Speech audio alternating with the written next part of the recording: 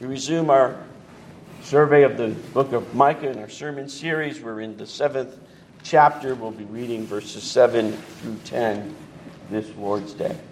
Micah 7 through 10. But as for me, I will look to the Lord. I will wait for the God of my salvation, and my God will hear me. Rejoice not over me, O my enemy. When I fall, I shall rise. When I sit in darkness, the Lord will be a light to me. I will bear the indignation of the Lord because I have sinned against him, until he pleads my cause and he executes judgment for me. He will bring me out to the light. I will look upon his vindication, and then my enemy will see, and shame will cover her who said to me, "Who is the Lord your God?" My eyes will look upon her. Now she will be trampled down like the mire of the streets. Father, we are blessed to know from your word of the salvation that we have in Jesus.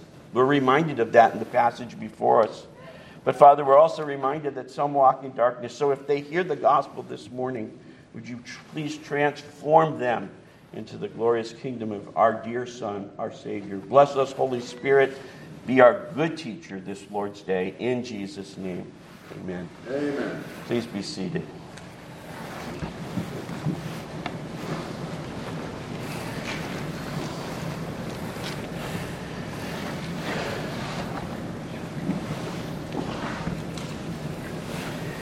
I will confess to you that before this week, I never heard of the website called Brain Z.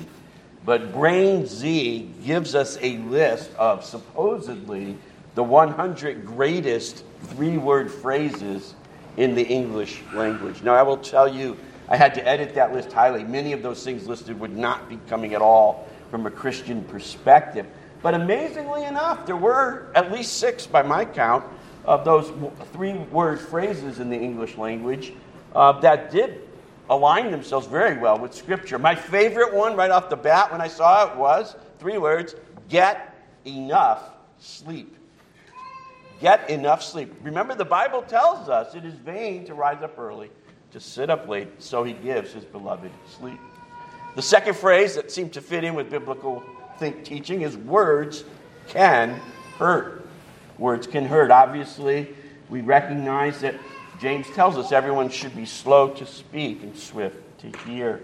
And right alongside of that then comes the third 3-word phrase: speak the truth. Complete reflection of the 9th commandment. And another one, frequently heard, of course, in all circles, but for us in Christian circles, it makes true biblical accord. Never give up. Be steadfast, immovable in the Lord, knowing that your labor in the Lord is not in vain. But amazingly enough, as I read through the list, 2 more of these 3-word phrases came to really focus on the heart of the gospel for us as God's people. And here's phrase number 5: forgive my sins.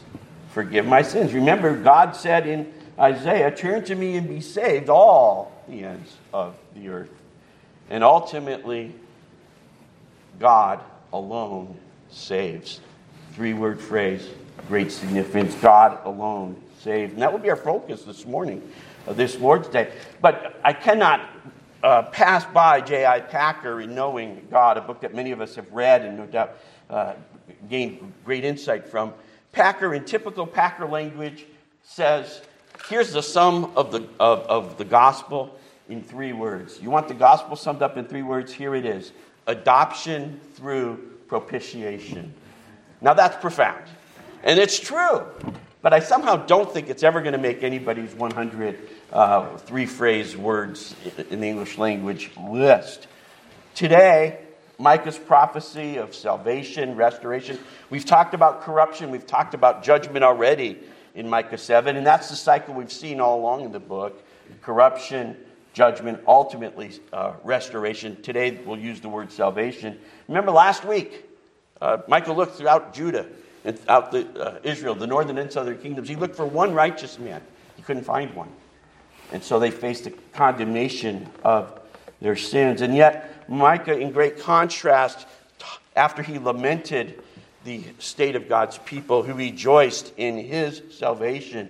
And so we looked at verse 7 last week, and I do want to consider verse 7 as we begin this week, as we consider three words that summarize Micah's prophecy for us, this prophecy of salvation. And then we'll look at three ways that this prophecy of salvation was fulfilled by our God. We ended with verse 7. Let's resume there again this week. As for me, I will look to the Lord. I will wait for the God of my salvation. My God will hear me. See, Micah's prophecy of salvation was based upon faith in the God of his salvation. And that's our first word, our first summary of this prophecy of salvation, the word faith. In spite of the fact that he sees ungodly, unjust men all around him, so that even the best of them, we are told, are like briars and thorn hedges that cause annoyance and others to be trapped, but also result in their ultimate destruction in fire. That's what we read in verses 1 through 4 last week. Micah said, I'm not just going to look at the world around me. He vowed that he would look to the unseen Jehovah, and he would wait for God's salvation. He was fully confident that God would both hear and answer his cry for help. And that is, of course, demonstrating true biblical faith. Remember Hebrews 11:1, describing faith for us, somewhat defining it for us? Faith, Hebrews 11:1 said, was the assurance of things that are hoped for. Not a vain hope, not it may happen this way, not a wish that it would come to pass.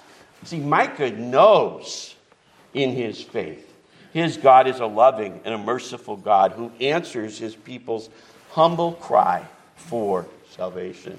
Remember how the rest of Hebrews 11, when it goes on to define faith in this way. It's the conviction of things not seen. Conviction, something ready to stake your life on. And Micah's faith is in his source of life, the God of his salvation. And faith is further described, not just in the verse that we considered last week, but he continues, Micah does, talking about faith in verse 8 before us. Rejoice not over me, O my enemy. When I fall, I shall rise. When I sit in darkness, the Lord will be a light to me. No doubt in Micah's mind, these things will take place. Micah begins by warning his enemies.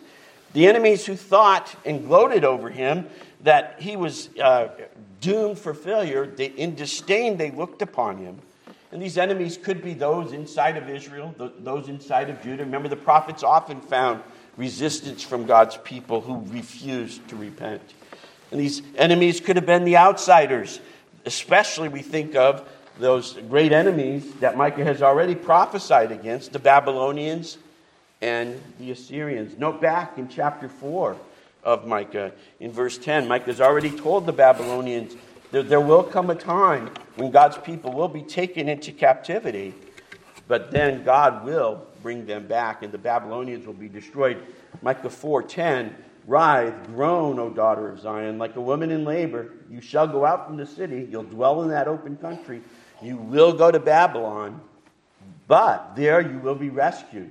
There the Lord will redeem you from the hand of your enemies. So Babylonians, don't think for those mere 70 years that somehow God's not going to take care of us.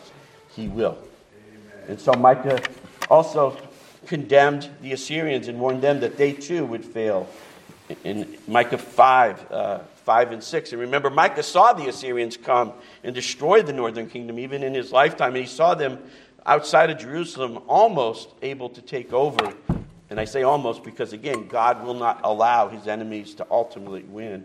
And so when the Assyrian comes into our land, Micah 5:5 says, treads in our palaces, then we will raise against him 7 shepherds, 8 princes of men. They shall shepherd the land of Assyria with the sword, the land of Nimrod at its entrances. He shall deliver us from the Assyrian when he comes into our land and treads within our borders. And so Micah can say, I know this will take place. Don't rejoice, enemies, over me. Well, that's what Micah walks by faith and not by sight. He had the conviction that the yet unseen demise of his enemies would take place because his God was the God of his salvation. But Micah does live in reality. His faith does not prompt him to conclude that his life will always be a bed of roses. Don't you just cringe when you hear TV, radio evangelists who talk about how turn to Jesus and you'll receive $1 million, a pink Cadillac, and everything else you ever wanted in life? That's not the gospel of the Lord Jesus, and that's not what Micah proclaims here. Notice his next phrase. When I fall, I shall rise. We will fall, won't we? Fall because of our own sin, because of the seeming victory of enemies around us. But Micah is like the righteous man that's described for us in Psalm 37:24. Listen to that description, Mike, from Psalm 37:24. Though he fall, he shall not be cast headlong, for the Lord upholds his hand. Beloved, when you fall this week, and we all will fall this week, look in faith to your loving God who holds you in his hand. He will never let you be cast headlong forever. Next image we have in verse 8 is the image that we focused in on in our Old Testament and New Testament reading, the frequent image in Scripture of darkness of sin contrasted with the light of the gospel. The contrast of darkness with those who are in the light of Jehovah. When I sit in darkness, the Lord will be a light to me.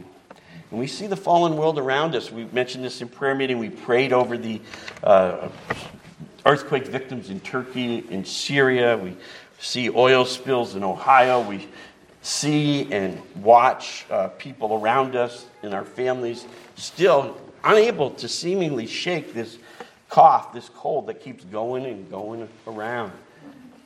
The glorious light of the gospel and of our God and our Savior still rings through even these heartaches in these troubles. Darkness seeming to overwhelm you this week, remember the hymn we just sang, The Light of the World is Jesus. But there's another one that I almost selected. Do you know these words? Turn your eyes upon Jesus. Look full into his wonderful face, and the things of earth will grow strangely dim in the light of his glory and grace. May we all have the faith of Micah to look to our God of salvation, even when the darkness around us seems to surround us and seems to overwhelm us.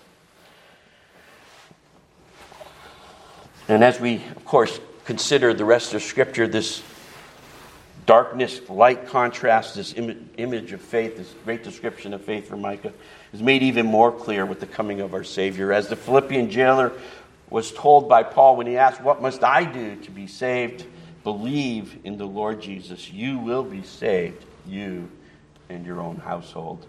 And that's our confession of faith, summarizes saving faith in a wonderful way for us in chapter 14, paragraph 2 of the confession. Listen to these words. The principal acts of saving faith are accepting, receiving, and resting upon Christ alone. And you might think the next word would be for salvation, but actually it's for justification. That is, we are made right with God because of the faith that God gives to us. But then the confession doesn't stop there. The confession reminds us this life of faith is an ongoing life. Sanctification, eternal life, by virtue of the covenant of grace. That's how the chapter of saving faith is summarized for us in that definition. It's not just our justification, it's our sanctification, all because we are, by God's grace, members of his covenant community. And so God's covenant people throughout their lives must demonstrate faith in the Lord Jesus Christ, as prophesied by Micah in our text. But accompanying that faith also we must see that twin saving grace of repentance. And that's our second word to summarize for us our text before us in the salvation prophecy that Micah gives to us. Notice the first part of verse 9. I will bear the indignation of the Lord because I have sinned against him. Acknowledgement of sin is one thing. Micah acknowledges it, but he doesn't take it lightly. He realizes it deserves Jehovah's. And the word here, indignation, could be translated, at its root is the word tempestuous. It's as if Because of my sin, I now face the storms of life that I deserve because of the way I've acted against a holy God. See, again, our catechism reminds us repentance in the life it requires a true sense of sin and a great grief and hatred over sin, because it's a rebellion against God, and we see sin for what it is, as in rebellion against God's holy nature. And we know this Psalm 51 fairly well, I think. Remember David's great prayer of repentance there. Micah, like David, in Psalm 51, 3 and 4, very similar words. I know my transgressions. My sin is ever before me. Against you, and you only have I sinned and done what is evil in your sight. Experienced parents know that a true sign of repentance on the part of children is not when they say, I'm sorry. Some of them catch on real early. Even before you get to the paddle, they start apologizing and profusely telling you how badly they feel about their sin. You want to know, parents, if your child's truly repentant? When they, on those wonderful occasions, look to you and say, give me what I deserve because I know I should get it. And some of you are saying, when did that happen? Well, that should happen as godly children and godly parents, right? That's true repentance. I'm a sinner. I deserve whatever comes my way. See, Micah, David, what a great contrast. Remember Cain? Cain kills his brother, Abel. God punishes him, and Cain does not say, I will wait on the indignation of the Lord. Cain whines and says, my punishment is greater than I can bear. Godly men, truly repentant men, are aware of the apprehension of the mercy of God that can only come in Christ. And that's why Micah goes on to say, I will bear the indignation of the Lord because I've sinned against him, but there's coming a day when he will plead my cause. He will execute justice for me. Micah knows that God's a God of mercy. Micah knows that when sinners repent of their sin, God does forgive. And that's why Psalm 51 begins with, have mercy on me, O God, according to your steadfast love. Repentance requires turning from sin, turning to Christ. We cannot have true saving faith without having true saving repentance. Notice how verse 9 ends. The repentance is still ongoing, but now we return to the theme of faith again. He will bring me out to the light, and I shall look upon his vindication. I've admitted my sin. I'm ready to accept his discipline, but I am confident that he will get me out of the darkness into his light because, again, I know what kind of a merciful God is. And so much so that Micah can even say, I shall look upon his vindication. That is his righteousness, some of you may have. Or even the phrase right dealings. And I really think that's probably the best way to see this. Micah can say, because before God I have been granted the gifts of repentance and faith, I also know that one day in God's dealing with me, it will be just for him to forgive me of my sins. Isn't that what we read in 1 John 1:9? If we confess our sins, he is faithful, he is just to forgive us our sins. But why? Because of Christ's death on the cross, as we reminded ourselves of earlier. And yes, we use the word propitiation from 1 John 2:2. So I do need to back up, and I do need to justify my friend J.I. Packer. I wish he were my friend. He's in glory now. He is my friend. Someday we'll see each other face to face. But nonetheless, when Packer made that phrase that we probably wouldn't use on our own, adoption through propitiation, all he was saying there is, we who should be enemies of God because of our sins are made right with God. Propitiation, God's wrath is appeased on the cross, and now we're not enemies. Now we're adopted sons and daughters. See, Packer really did know what he was talking about. But God is just. He is faithful to forgive us of our sins. But I wanted you to turn with me, if you'd like, or listen to Acts chapter 20, because Paul's testimony of his ministry at Ephesus, as he calls the elders back, you may recall that, as was so often the case with Paul, he had to leave Ephesus because persecution was coming. The Ephesian riot had taken place. But he wanted to make sure that he saw the elders one last time. So they meet together on the seacoast of Miletus. And it's Paul's testimony in verse 18. We'll pick it up in the middle of the verse. You yourselves know how I lived among you the whole time from the first day that I set foot in Asia. I served the Lord with all humility, with tears, with trials that happened to me through the plots of the Jews. Micah faced enemies. Paul faced enemies. But Paul said, I did not shrink from declaring to you anything that was profitable, teaching you in public from house to house. Declaring almost has the idea of preaching there, preaching and teaching in public, house to house. I only told you what was profitable. And what is it that Paul says was profitable? How would Paul summarize his gospel message? Notice these words. I testified both to Jews and to Greeks of repentance toward God and of faith in our Lord Jesus Christ. Twin saving graces, repentance and faith. That was Micah's prophecy of salvation. That was Paul's gospel of salvation. And by God's grace, we who believe in the Lord Jesus recognize that it is our gospel message as well. And as I alluded to a minute ago, I must reference again, I really am fearful that often in American evangelicalism, the gospel tends to get watered down because there's not an emphasis on repentance.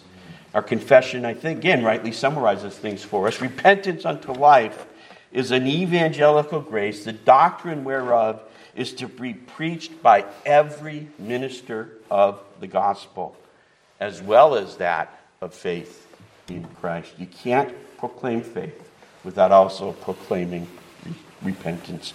God forbid that I, as your pastor, should ever neglect to tell sinners to have a godly sorrow over their sins and to proclaim, as Paul did, what is profitable for them. That is, namely, repentance toward God. But God also forbid that I should be like the stereotypical hellfire and brimstone preachers that sometimes we've seen that rail against sin exclusively without reminding us all of the mercy of God that is in Christ Jesus.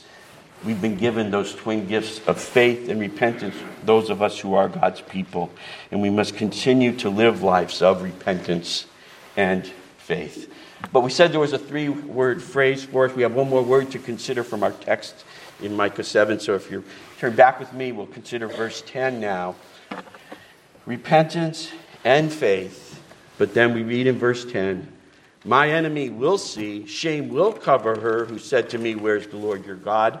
My eyes will look upon her. She will be trampled down like the mire of the streets. The third word I would submit to you, beloved, is the word deliverance. Deliverance.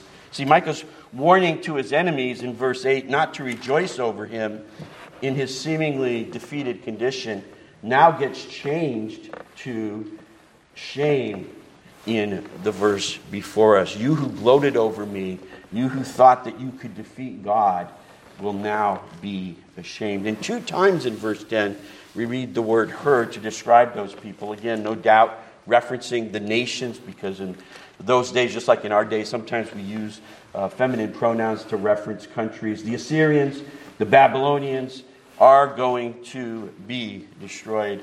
And Micah could have, very conceivably, because it was at the time when he was prophesying, he could have heard the taunts of the Assyrians. Remember the Assyrian official, the Rabshakeh, who stood outside the walls of Jerusalem, scoffing at the people of Jerusalem? Among other things, he said this from 2 Kings 18:35. Who among all the gods of the lands have delivered their lands out of my hand, that the Lord should deliver Jerusalem out of my hand? Jehovah, they're saying, is no better than the pagan gods. He can't deliver you. Where is the Lord your God? Micah's answer? The Lord, my God, is in heaven, waiting for the day when he will trample you down like the mire of the streets. The end of verse 10. See, the complete deliverance for God's people comes when their enemies are completely destroyed by their God. And that's David's testimony. It's amazing to me. David, Micah, prophets of God, but David, of course, the great warrior king of God's people. If you'd like to turn back with me to Psalm 18, I want to just show you once more the great truths that the deliverance that God brings, he brings through his great warrior king. But David would never say he was the great warrior king. We all know that David prefigures our Lord Jesus, the greater David. But I want us to note, even before we read the verses in the chapter that I want to draw our attention to, the superscription at the beginning. And I am convinced that these are inspired words of God, every bit as much as the verses. And that's why when we read responsive readings, I read those superscriptions. And notice this very significant one is at the beginning of chapter 18. David says, this is such a great song. I want the choir master to do something with it. It's a psalm of David. But notice how he addresses himself, the servant of the Lord.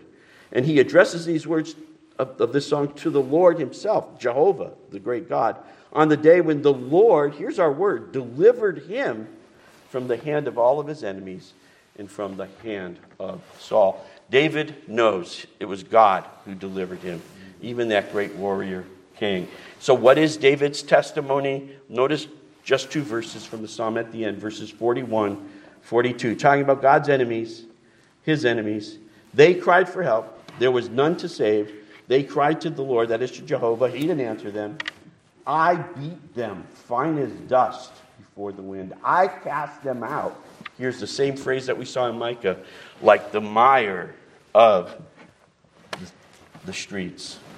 Well, until that ultimate defeat comes, God's people now continue to have faith in the God of their salvation, and they continue to live lives of repentance before him.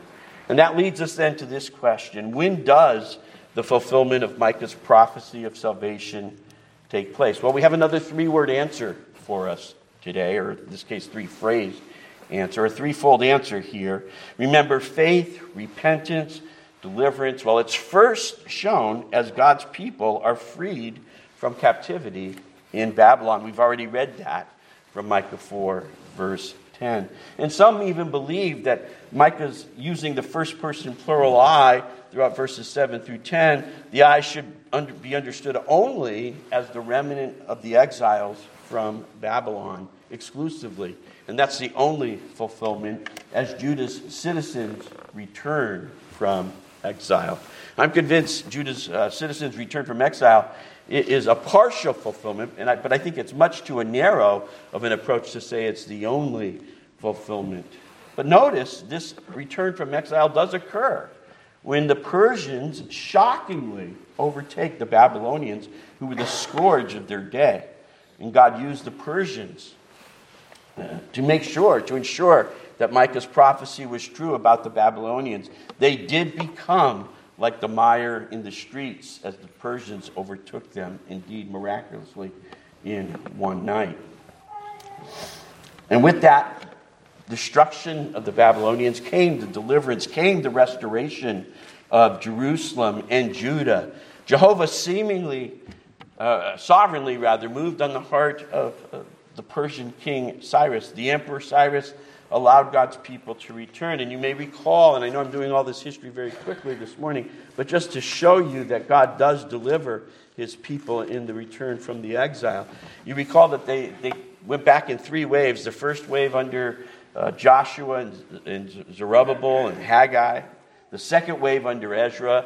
And the third wave shortly thereafter under Nehemiah. Ezra and Nehemiah actually are around together in Judah in its restoration process. Remember Ezra, the great scribe, Nehemiah, the governor who inspires the rebuilding of the wall, facing the enemies of God's people. And in Nehemiah chapter 9, we have a wonderful reminder to us that with deliverance comes both repentance and faith. And I want to read to you just the first 3 verses of Nehemiah 9. One of those great places in God's Word to show what repentance is all about. Nehemiah 9, starting with verse 1. On the 24th day of this month, the people of Israel were assembled with fasting and in sackcloth and with earth on their heads. Outward demonstrations of repentance are great, when they're accompanied by heartfelt repentance. And that's what's going on here. How did the people demonstrate that? They separated themselves from all the foreigners, and they stood and they confessed their sins and the iniquities of their fathers. And they stood up in their place and they read from the book of the law, their God, for a whole quarter of a day. Beloved, that's serious repentance, right? We are so serious about our repentance. We're going to stand and listen to God's word being read for a quarter of the day. And we're going to confess that we have failed to keep his commandments. And then, with repentance, with faith, comes true worship of God, and they worship their God. Well, the rest of the chapter goes on to rehearse God's faithfulness, but God's people's unfaithfulness. And so there's the cry again out for mercy and for repentance. But notice it ends with the promise of faith and covenant faithfulness. We'll read just verse 38 at the end of chapter 9. Because of all this, we make a firm covenant in writing. On the sealed document are the names of our princes, our Levites, and our priests. The leaders and the citizens of Israel do recognize their sin, promise to live in faith before their God, the one who has delivered them. We know this is only a partial fulfillment. We know that when the Messiah came, sadly, the people of Israel rejected him, and so came the destruction of Jerusalem in 70 AD. And that leads us then to the second way in which Micah's prophecy was fulfilled, and it is this: in the lives of all of God's people, in the lives of all of God's people. See, Micah's not the only one, is he, who can testify that he was delivered from his enemies as he acknowledged his sin and trusted in his God to save him. That's the universal testimony of God's people. We have gone from darkness to light. We have fallen many times, but our Savior continues to pick us up. And that when we have cried to God for help, he hears our cry. And that's why we read Psalm 27 for our Old Testament reading. And as I shared with you before we considered those verses, just how similar, how remarkably similar the wording in those verses was to what we've read in Micah 7 this Lord's Day. Because Micah and David both had that same experience: faith, repentance, deliverance. And it's a faith, repentance, deliverance that all of God's people can attest to as well. And so we read in Psalm 27 again those famous words at the beginning: the Lord is my light and my salvation. Whom shall I fear? And of course, as New Covenant people today, we recognize even more clearly that the light, the Lord, the salvation, the Savior is none other than our Lord Jesus Christ. We read earlier Jesus speaking to those who opposed him in the darkness of their sin. While you have the light, believe in the light, that you may become sons of light. John 12:36. But even before that, we didn't read these words earlier, but let me read to you from John 8:12. I am the light of the world. Whoever follows me will not walk in darkness, but will have the light of life. From darkness to the light comes as we turn in repentance of our sins to Christ. And the rest of Psalm 27, again, we'll just read the first 8 verses, a reminder to us of that wonderful deliverance that we have from our enemies. The Lord is the stronghold of my life. Of whom shall I be afraid? When evildoers assail me to eat up my flesh, my adversaries, my foes, it is they who stumble and fall, not me. Though an army encamp against me, my heart shall not fear. Though war against me arise, yet I will be confident. Remember, assurance, conviction, Hebrews 11. That's what faith is all about. I am confident that I will be delivered, even as my enemies attack. And one thing I've asked of the Lord, that I will seek after, that I may dwell in the house of the Lord all the days of my life, to gaze upon the beauty of the Lord and to inquire in his temple. Remember, Micah said, I want to look on the God of my salvation. That's David's cry too. I want to be in the presence of my God, that personal relationship that comes with those who have saving repentance, saving faith. He will hide me in his shelter in the day of trouble. He will conceal me under the cover of his tent. He will lift me high upon a rock. And now my head shall be lifted up above all my enemies all around me. I will offer in his tent sacrifices with shouts of joy. I will sing and make melody to the Lord. We could have added a fourth word here, I guess, this Lord's Day, and that fourth word would have been worship, because we keep seeing the theme of worship coming up, don't we? David's worship in Psalm 18, here in Psalm 27 as well. And here again, as we conclude with verses 7 and 8, mirroring Micah's words, "Hear, O Lord, when I cry aloud. Be gracious, answer me. You've said, seek my face. My heart says to you, your face, Lord, do I seek." And that theme of deliverance seen once more in Paul's words to the church at Colossae in Colossians 1:13 and 14. God has delivered us from the domain of darkness. He's transferred us to the kingdom of his beloved Son, in whom we have redemption, the forgiveness of sins. Beloved, be steadfast in your faith, in your repentance. Remember the one who has delivered you, who's transferred you from the kingdom of Satan into the kingdom of Jesus. Which leads us to the third way Micah's prophecy is fulfilled. It's fulfilled in the kingdom of Jesus. Yes, fulfilled in all the lives individually, but overall fulfilled in the kingdom of Jesus as well. Do you remember how John the Baptist and Jesus both begin their ministry?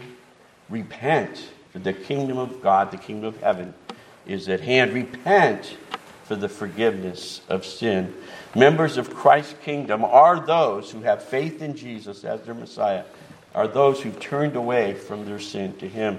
And sadly, as we've already reminded ourselves, let's be reminded again, the Jews of Jesus' day, for the most part, refused to forsake the darkness of their sin and to come into the light of his kingdom. In our New Testament text, Jesus condemned them for their failure to do so. As we read earlier from John 12, the one who walks in the darkness does not know where he is going. Being transferred from light into darkness, reminders of repentance and faith. But Jesus also focused on deliverance in that passage. And I want you to hear again these words from John 12. Verse 31, Jesus said, "Now is the judgment of this world. Now will the ruler of this world be cast out." Satan is going to be defeated. This is not Satan's kingdom. This is Jesus' kingdom. And how does that happen? It happens in because Jesus said, "I will be lifted up, and I will draw all people to myself." Paul said, "I've preached to both Jews and Gentiles." Jesus now says, "I will draw people from around the world to come into my kingdom." But it cannot happen. It will not happen unless I die for sinners. Jesus was talking, of course, about the way he would die when he said he would be lifted up. So once more, we're adopted through propitiation. Packer was indeed right. We've been delivered from sin and death. Victory over Satan is not, though, of course, just for us as citizens of Christ's kingdom. King Jesus himself has been freed from the bondage of the grave 3 days after the cross. The resurrection of Jesus ensures both his and our victory over all of our enemies, who will be nothing but mire in the streets, to use Micah's words, when King Jesus returns, when he culminates his final kingdom. If you'd like to turn to Psalm 22, I'd like to reinforce what we've been saying here. And Psalm 22 is one of those fascinating portions of the Old Testament that talks about the suffering of Jesus. And so much does it focus on his sufferings on the cross. I've asked Chuck to read Psalm 22, 1 through 18 during our time for the Lord's Supper.